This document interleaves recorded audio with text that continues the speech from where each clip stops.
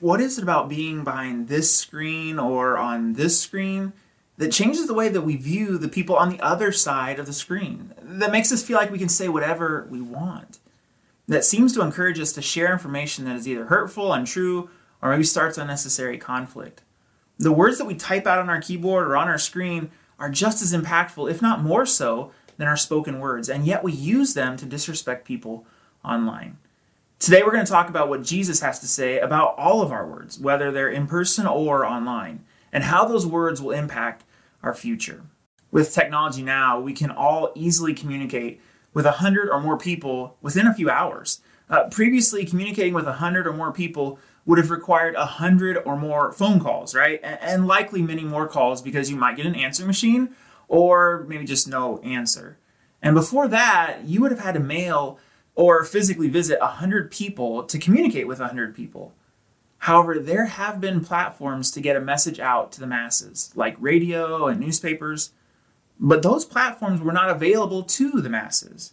And now we have platforms that can reach the masses and are available to the masses. Now, we won't go into this further right now, but in some ways, the increased opportunities for freedom of speech have removed or changed some of the built-in safety or preventative measures or guardrails in our relationships. And to that point, Sophocles, a Greek playwright, said this: "Nothing vast enters the life of mortals without a curse."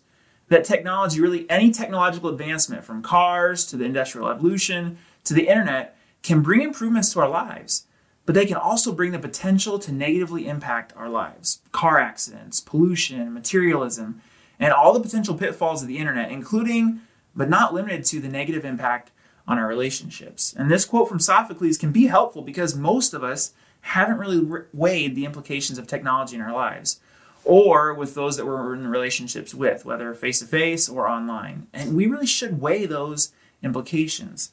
I remember when I was about to get my first smartphone, about 10 years ago, I was about to make this decision to get this phone. I don't know if anyone knows what kind of phone this is. If you want to put your answer in the chat, you're welcome to take a guess. As I was deciding to get this smartphone, I remember feeling sort of a weight to this decision, which in some respects, it really seemed kind of unnecessary and silly. But I felt the heaviness. And while I didn't truly understand the implications of this device, I don't really know how I knew, but I knew that in some ways, this was going to change my life. I actually remember praying and asking God to help me, that if I get this smartphone, that He would help me to use it wisely and not let it control me. Now, by the way, this smartphone is a BlackBerry Curve, if you didn't know, so kudos to you if you got that right. But this quote from Sophocles is not just true of technology, but this is true of every societal advancement. Every advancement has brought a lot of good, but also a curse, as Sophocles says. Another example of this is the interstate highway system. You think about I-280, 680, A80, I-5. This system that was developed in the 1950s has clearly made travel so much easier for many of us. But there are also some inherent implications, some obvious and some not so obvious from that system. Another powerful quote about the implications of our use of technology, particularly around social media, comes from a controversial documentary from Netflix called The Social Dilemma. It says this: "Social media is a drug. The technology that connects us also controls us."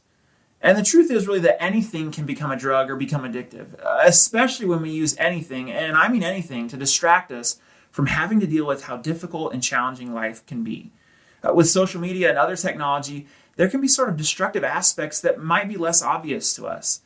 And because of that destructive potential of our social media and really any technology that we use, we can probably all agree that we need some guidelines or some rules. Some guidelines around how we will use technology, but even more, maybe commitments about how we will use these platforms. So in this series, we have discussed these commitments to help us avoid destruction in ourselves and also in our relationships online. Commitment number 1 is this: I will treat every person as someone Jesus died for because they are, and He did. Commitment number 2 is I will do all I can do to keep peace with all people. Obviously, Jesus never spoke specifically about social media, and none of us should trust anyone who says that He did. But there are some timeless principles and teachings from Jesus about how important and how much impact our words can have, whether online or face-to-face. We're going to look at one of those timeless principles today. I also want to thank Buckhead Church for much of the ideas behind this series.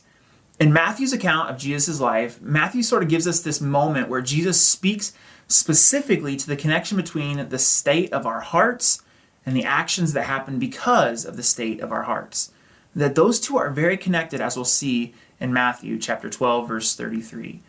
You can follow along in the Bible app. If you don't have the Bible app, head to bible.com/app.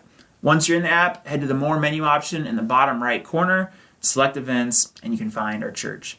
We'll also have the notes and verses on the screen as well. We're going to start in Matthew chapter 12, beginning verse 33. And on this particular day that Matthew records for us, like most of Jesus' days, there was a large crowd gathered around him. And in the crowd, there were at least three different types of people. The first group was sort of his disciples, the closest followers of his. The next group was sort of the undecided voters. They were still sort of figuring out what they believed about Jesus. And the last group was called the Pharisees. And these were the Jewish teachers and religious leaders who were constantly trying to catch Jesus in lies or situations that could disprove Jesus was the Savior of the world. And this third group of people, the Pharisees, bring a man to Jesus who was blind and also mute. And the Pharisees had diagnosed this man that he was sort of possessed by demons. So Jesus heals this man by commanding the demons to leave. And the demons leave, and all of a sudden, this man's sight and speech were back. It was a miracle. But these Pharisees who were there were trying to trick and trap Jesus and let the crowd know that Jesus was not who he says he was. For them, this was not going well, right? And they were starting to wonder, like, what should we say? What is our strategy now? And then one of the Pharisees thinks, well, maybe we can convince everyone that the only reason he can do this is because he is filled with demons. Let me translate this into sort of a modern situation that maybe you've heard about. I disagree with this person's online post, or I don't like what this person is saying, so I'm going to comment with something that might or might not be true, but I'm going to say it anyhow. Sound familiar to any of you? Have you done anything like that?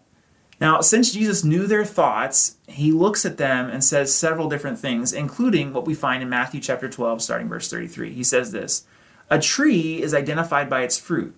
If a tree is good, its fruit will be good. If a tree is bad, its fruit will be bad." And we sort of have two different aspects in this conversation that relate to our relationships online. Number one, the fruit, the things that we type, we say, we comment, scheme, post, message, etc. And then the second is the tree, the place that the fruit comes from. And in this conversation, the Pharisees' words and schemes are the fruit, and their hearts are the tree. And this is going to be important because Jesus is letting us know that these two aspects of life are connected. They're not disconnected from each other. That the outside, what you see, is quite connected to what is on the inside of us. If the inside is bad, even though things on the outside might look good, eventually the bad on the inside will come out of you. And if the outside is bad, then there's something bad on the inside probably as well. And when people experience you, they're getting an outside version. But if they were around you long enough, they would know what is on the inside of you. And Jesus continues, "You brood of snakes, how can evil men like you speak what is good and right? For whatever is in your heart determines what you say." And Jesus is saying that there is something wrong with your heart, something wrong on the inside of you. That all of our words, both spoken and typed out, are a reflection of what is going on inside of us. And when you and I say, well, I didn't mean to say that, what we really mean is, I didn't mean for that to come out of me. That your words tell others what is actually in your heart, which sounds serious because it is serious. This goes beyond our actual words to include the tone, the way that we use the words, the harshness, the gentleness, the sarcasm, the edge to your words. That Jesus is trying to sound the alarm that when you hear or say these words, what's most important in that moment is what is going on inside to cause this overflow to happen. And in our day and age, this isn't just what is said in person, but it also includes what is said online and social media, in that email or in that text message. Not only does your heart determine what you say, your heart determines what your fingers type. Jesus continues, verse 35. "A good person produces good things from the treasury of a good heart, and an evil person produces evil things from the treasury of an evil heart." And this treasury is basically the storage room in your heart, what has been stored up in your heart. That good things are produced from what is stored up in a good heart, and bad or evil things are produced from what is stored up in a bad or evil heart. And this is simply inputs and outputs, which leads to storing up emotions and feelings inside of us. But they don't just stay there. That when you allow anger into your heart and you let it sit there, eventually is going to come out of you. When you allow resentment, when you allow a lack of forgiveness to lie dormant in your life, eventually it is going to come out of you. that you have experienced this from people, I imagine, right? Sort of seeing someone give a huge response to something that really sort of seemed like a small incident. You've probably reacted in a big way to something that really wasn't a big deal at all. You've probably blown up and got angry with someone that surprised both you and the other person. Clay Scroggins, a pastor in Atlanta, describes it this way. You need to pay attention to whatever's under the hood that is that close to the surface that could come out that quickly. You've probably been there like that. You see a post that is sort of dramatic and filled with language and anger and frustration, and you can guess that there's probably a lot stored up on the inside of that person, that the emotion is coming from somewhere, right? But however that emotion got there, Jesus says, we are accountable for how it comes out. Verse 36. And I tell you this, you must give an account on Judgment Day for every idle word you speak. And this is a bit scary and causes us to sort of sit up a bit. Another translation says it this way, the NIV says, but I tell you that everyone will have to give an account on the day of judgment for every empty word they have spoken. Now, this might be one of the verses that we should all sort of keep in mind when we're online, right? Our kids should memorize this after us parents memorize and model it first, right? That Jesus tells us that we will be held accountable for all of our words that we use, whether they're in person or through technology. And this is actually one of the big dangers of technology. We somehow think that we're not accountable for our words online. We somehow believe the lie that what happens in Vegas stays in Vegas. Well, no, actually the opposite. When you post something online, when you text something, when you email it, we are actually more accountable in our relationships because now there's a digital trail. That when you have face-to-face conversations with someone, we don't always remember the conversation accurately, but there are social repercussions, right? However, online, we just don't feel those repercussions in the same way. And what Jesus seems to be saying is that we are all responsible for all of our actions and all of our words, that we will be held accountable for them on this judgment day. Now, what does this judgment day mean? Well, a lot of different people think it means a lot of different things. And this isn't the first or even the last time that Jesus will talk about this judgment day. He talks about it several times, and so do the rest of the authors of the New Testament. They refer to a time of reckoning where we will all be held accountable for our actions and our words. Now, I'm not sure what you think about having a judge. I'm not sure what you think about God being the judge. A lot of people are really bothered by that idea. But two things about that. Number one, we all want to judge at some point in our life. And this is complicated because most of us deny that. I don't want to judge. I just want to sort of live my life the way that I want to. But every one of us will bump into a moment in life where something happens and we want someone outside of us to look at the situation and say, that shouldn't happen. I've experienced this with my kids at school. One of them got into a rather serious incident with another child. When we found out about it, you better believe I wanted someone at that school to look at that situation and say, that shouldn't happen. I wanted a judge. And so many of you have probably experienced horrible situations yourself. You hoped someone was watching and could make the wrongs right, that someone was going to hold those people accountable. So when it comes to this idea of a judge and being held accountable, we really all want a judge at some point. And number two, this judge is not us. This judge is not you. This judge is not me. And this is an important thing in this digital world where everyone can share an opinion about something. What would you do differently if you actually had to give an account for your online activity? Maybe you don't necessarily believe that God is the judge or that you don't necessarily know about if God's really even God. But what if you actually did have to give an account for your online activity? What would you do differently?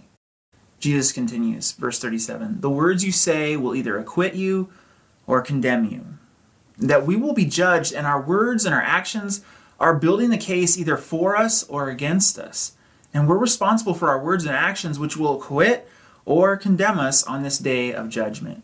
James Clear, the author of Atomic Habits, says this, every word I use is a vote for the kind of person I want to become. Now, if you're like me, as I started to read that quote, I assumed that it was going to say, every word I use is a vote for who I am supporting or agreeing with. And while that can be true, what James Clear actually says is more powerful. That every word I use is a vote for the kind of person I want to become. And this is why I need guidelines. This is why we need guidelines in our relationships in person and online. So here it is, commitment number 3. I will treat you with respect whether I'm with you or not. Again, this is where the teachings of Jesus and the writers of the scriptures are so powerful. This addresses so many ancient problems as well as their modern forms. Traditional gossip with ladies or guys at a coffee shop or in the kitchen. But also speaking bad about people in the comment sections, blogs, group chats, etc. Traditional bullying and mistreatment of people. But also cyberbullying, other kids, students, or adults, or using words online that devalue others. Traditional lies and misinformation. But also sharing information online that confirms your bias, but that you have not verified as true or accurate because you just want to get someone on your side. Maybe traditional disagreements in conversations in person, but also disagreements on Facebook or Slack. That if we will make this commitment and follow it online and in person, we will have better relationships. I will treat you with respect whether I'm with you or not. Now, this next statement isn't really a commitment because it will happen whether or not you commit to it. This next statement is an important observation to remember, and it really goes with commitment number 3. This observation to remember is, I will be held accountable for my words and actions. A pastor in Tulsa, Jasmine C. Geiger, says this: social media has made us admired by many, but accountable to no one. This year, seek accountability. So while you really can't do anything about God holding you accountable at some point in the future for your actions and words, what you can do is seek accountability from others right now. So how can you seek accountability? Well, number 1, give permission for 1 or 2 online friends to hold you accountable. 2 things about that. You have to actually give them permission because at this point in our social media history, some people are looking to do this, but most of us are not looking for more conflict online. Secondly, you have to give permission to friends who are actually online, at least occasionally. You can't just choose friends who aren't online often and won't see your online activity. Secondly, you can be online less, and we probably all should follow that, right? But number 3, subscribe to screen accountability. Now, this is connected, but also a completely separate topic that hopefully we'll discuss at some point in the future. But in a church of any size, there is a high probability that at least several people right now are struggling with pornography. And if that is you, you don't need me to tell you that you will be held accountable for your online actions because you probably already feel shame about it. However, being accountable doesn't just have to be for some future judgment day. You can be finding accountability right now to help you right now. Will it be inconvenient? Yes. Will it cost you something? Yes. Will you initially want to have accountability? No, absolutely not. But do you know that you need some accountability to help you? Yes, you do. And we're going to talk about this again at some point, but here are 3 options for screen accountability. Covenant Eyes, Breathe by Custodio, X3 Watch. Also a great educational and awareness website is fightingthenewdrug.org. We're going to put those links in the chat and in the comments section. Now, I know this got heavy quickly, but I also know that most of us already knew that I will be held accountable for my words and my actions. Most of you already knew that, but we don't always live like we knew that, right? You probably need this reminder. I definitely need this reminder. And the good news is that if we commit to this 3rd commitment that I will treat you with respect whether I'm with you or not, then we will be taking a giant step towards having no problem being held accountable in the future. However, the even better news is that Jesus is here to help us. He not only modeled this commitment, but he also can give us the Holy Spirit, the power and the help that we need to actually live this way. So as we wrap up our time together today, can you imagine for a moment a digital and a physical world where we were guided by this commitment that I will treat you with respect whether I'm with you or not? Can you imagine a world like that? Can you imagine a digital and a physical world where we weren't lying to ourselves, but where we were guided by the observation that I will be held accountable for my words and my actions? Imagine the way that this would change your family, maybe your extended family gatherings, once we can do those things again. Imagine how this would lower the temperature of conversations online.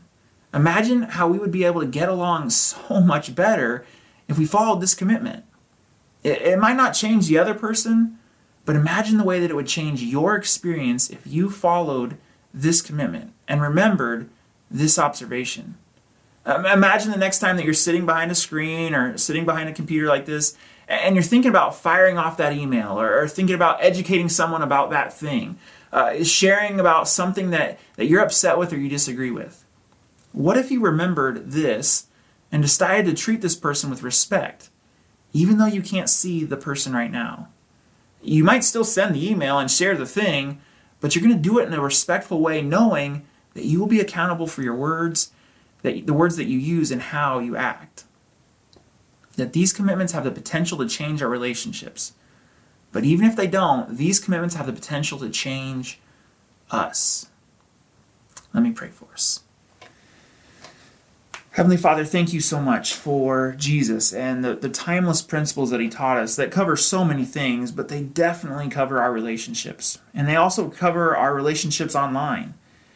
And for so many of us, we don't always think about how we are going to treat the other person. We don't think about how we're going to treat the other person if we're not with them. And we might face-to-face be nice, but then behind their back or online or in the comment section or in the group chat later, we talk about them in just a disrespectful way. And there's something probably inside of our hearts that's leading us to that. So God, would you help us to deal with that?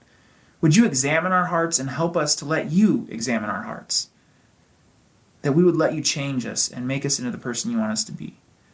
And God, we really come to you asking for help, that we sort of know in some way that we're going to be held accountable, or we know that there's servers out there that are recording this, or our history and our browser usage. But God, we ask that you would help us right now, that you would give us the help that we need, that you'd help us to seek accountability with others to get the help that we need, that you'd put people on our path that could really be a resource to us. God, would you help us to keep these commitments in mind, that our relationships online, as well as our relationships in person, would honor you, Jesus. It's in your name that we pray. Amen.